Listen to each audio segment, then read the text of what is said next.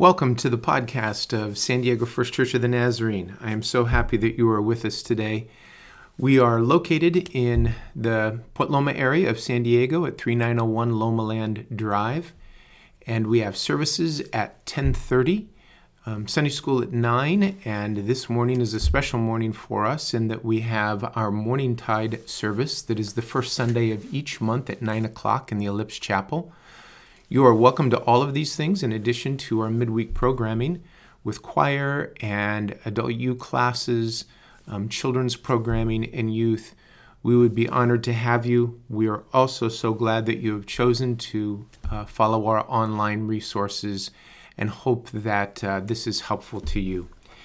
This is the first Sunday of Lent, and our reading for this Sunday is Romans chapter 10, beginning with verse 8 and continuing through verse 13. I would be honored to read it for us this morning.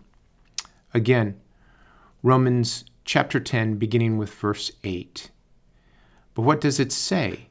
The word is near you. It is in your mouth and in your heart. That is the word of faith we are proclaiming. That if you confess with your mouth Jesus is Lord and believe in your heart that God raised him from the dead, you will be saved. For it is with your heart that you believe and are justified, and it is with your mouth that you confess and are saved. And as the scripture says, everyone who trusts in him will never be put to shame. For there is no difference between Jew and Gentile. The same Lord is Lord of all, and richly blesses all who come on him. For everyone who calls on the name of the Lord will be saved. This is the word of the Lord. Thanks be to God. Well, this is one of Paul's most difficult letters and most wonderful letters. This book of Romans is powerful in so many ways in that it depicts comprehensively, it would seem, Paul's theology and understanding of faith. We drop right into the middle of all of this as Paul is discussing the law and what the law means. And if we were to go back to verse 5, verse 4, we would find Paul saying Christ is the end of the law, so that there may be righteousness for everyone who believes. Now, the argument that might be made against that is in verse 5, that Moses describes in this way the righteousness that is by the law, that the person who does these things will live by them. So this is referring back to the Old Testament law that was given to Moses and passed on to the people of Israel and had become their guide, their value system, the way by which they lived and operated, conducted business, treated one another, lived in community, took care of their families. It was a comprehensive way by which people gave meaning to their life, purpose to their journey, and the parameters within which they lived. This is the law by which the Jewish people believed that God would be pleased and would find them acceptable, and then would result in blessing. As the promise of Moses as they were entering into the promised land, that God will make you prosper. It was a powerful blessing. In fact, in this passage, we find numerous references to Deuteronomy, particularly chapter 30, verses 12 through 14.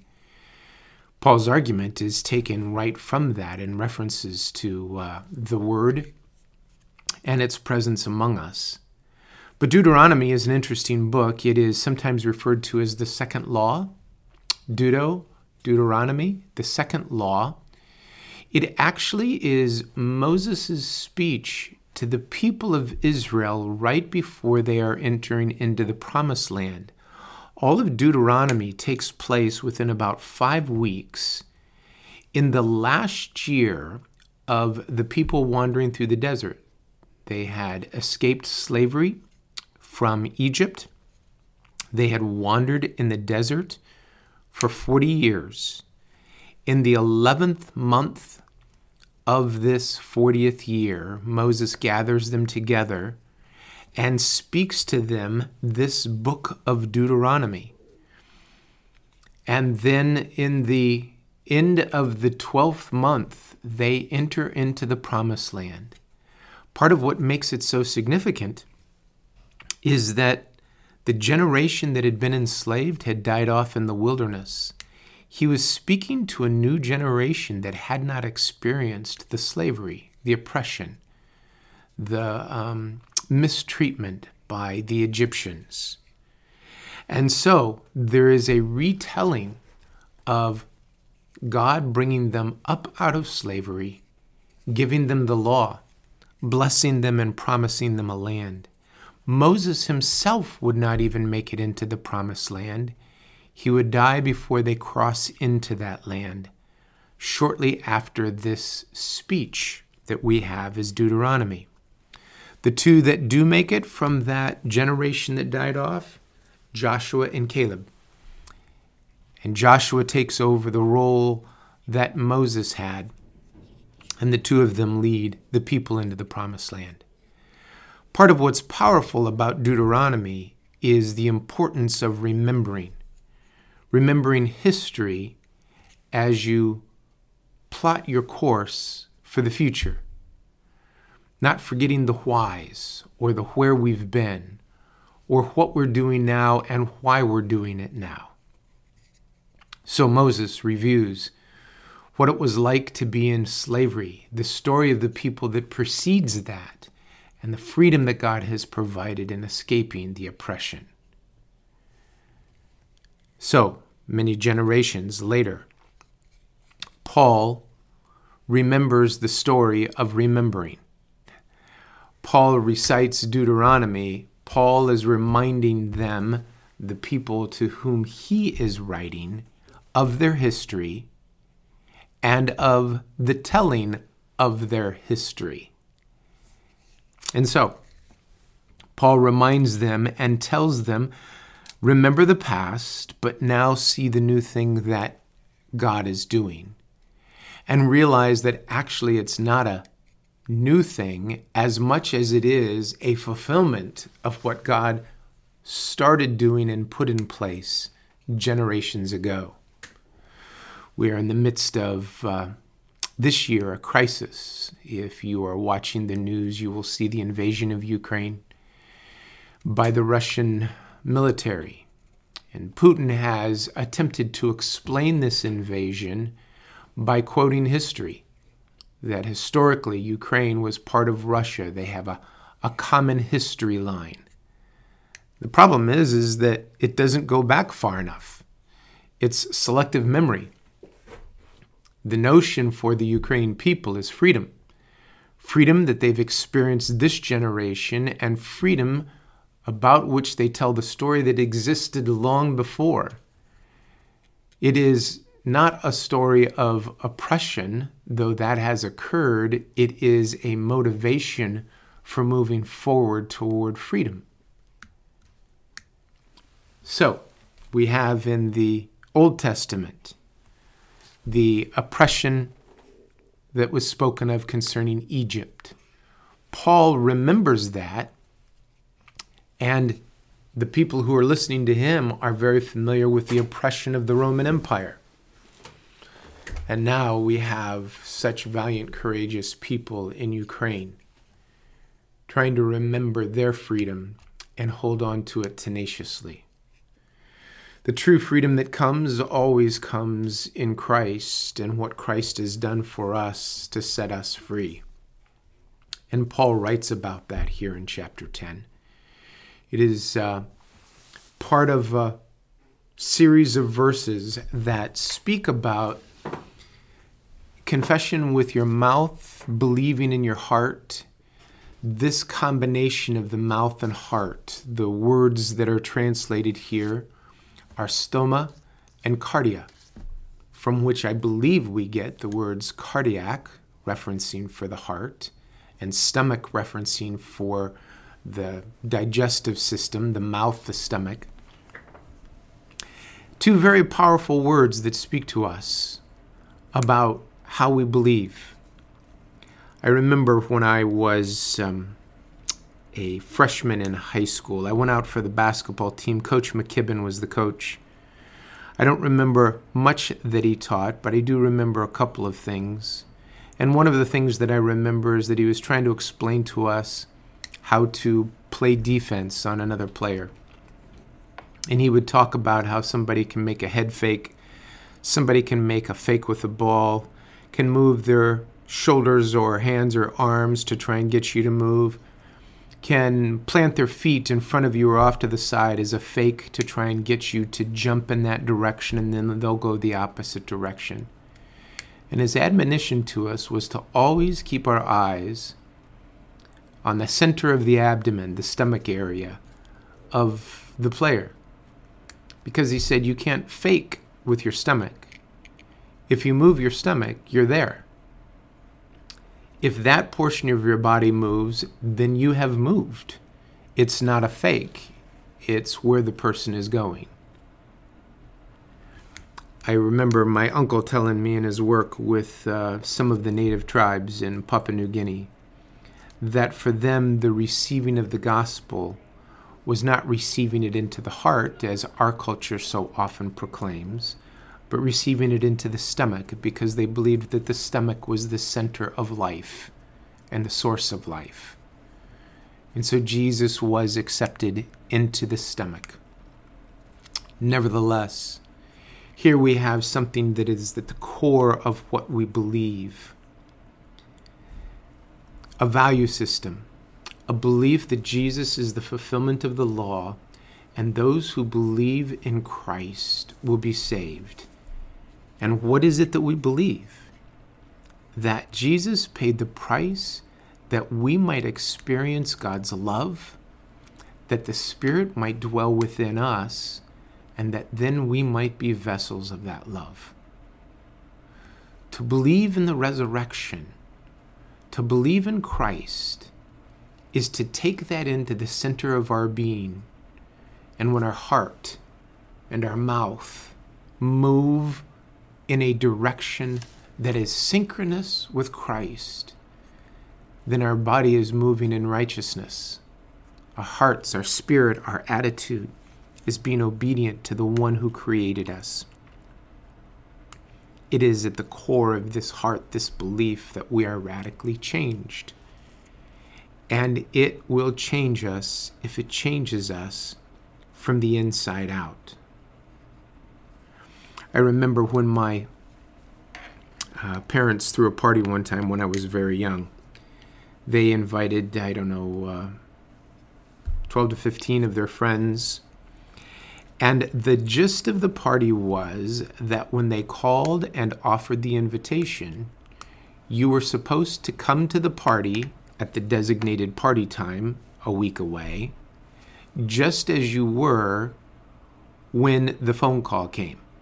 However you were dressed, whatever you were holding, they called various times during the day, and it was a come-as-you-are party.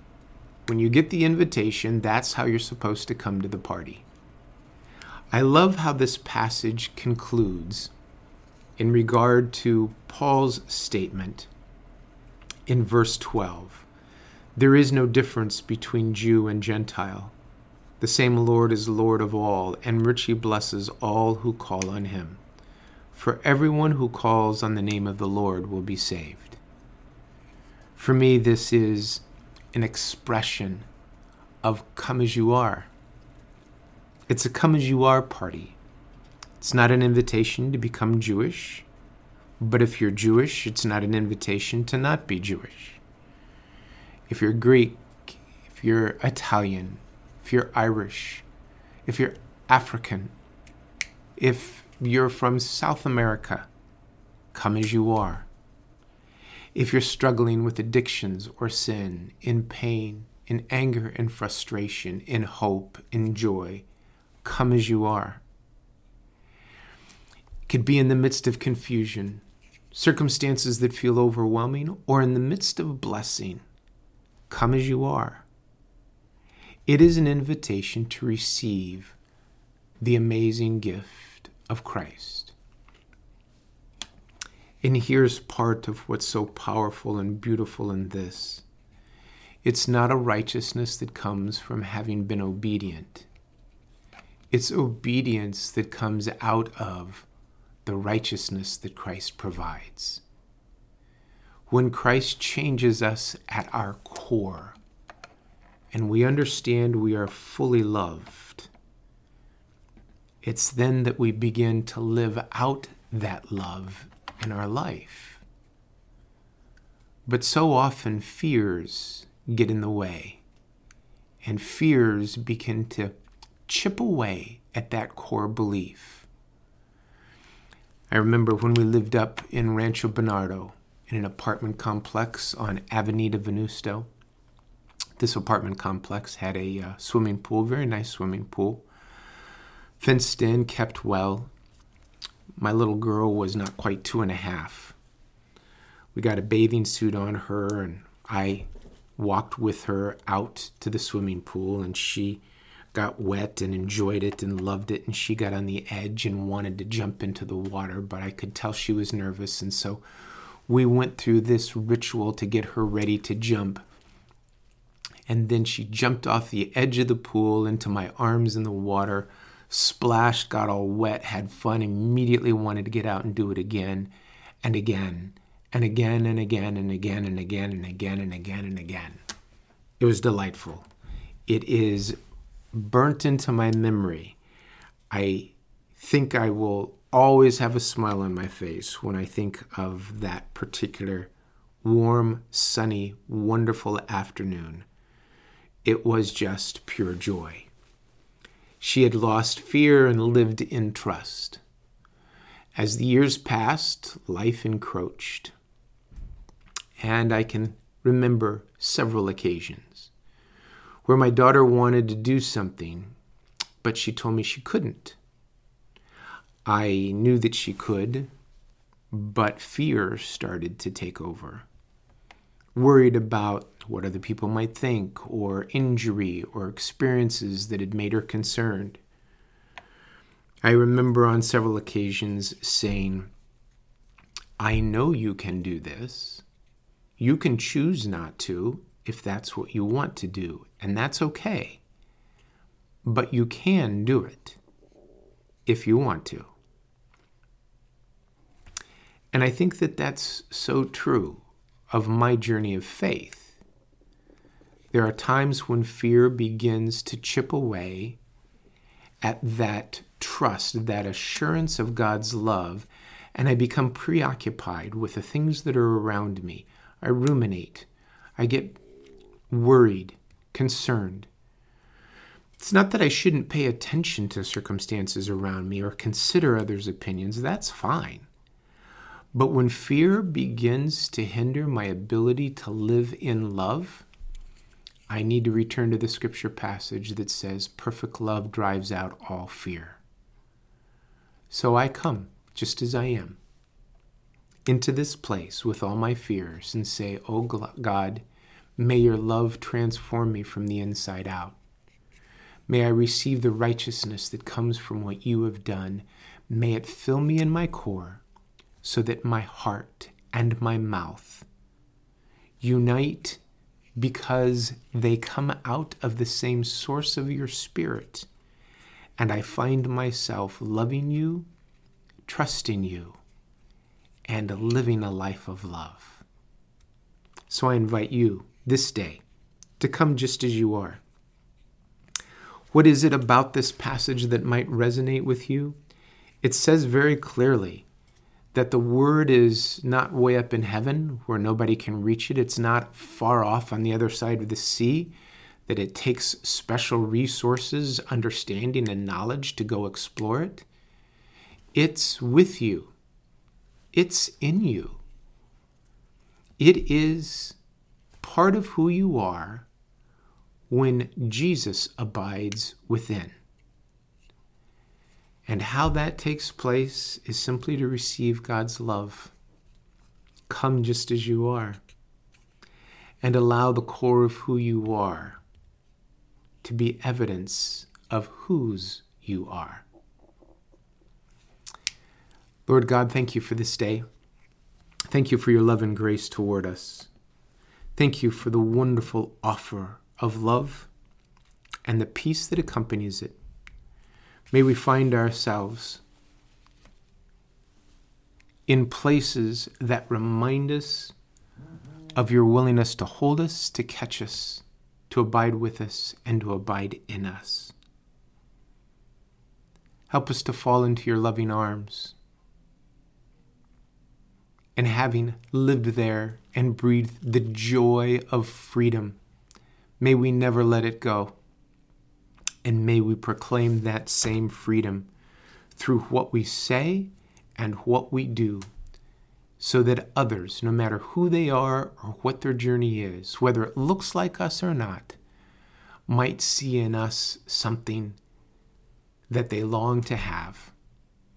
A freedom to love and be loved. Thank you, Lord. We praise your wonderful name. Amen. Now may God's grace go with you. May God's peace mark your journey. And may love shower upon you and then flow through you. God bless you. Have a wonderful week.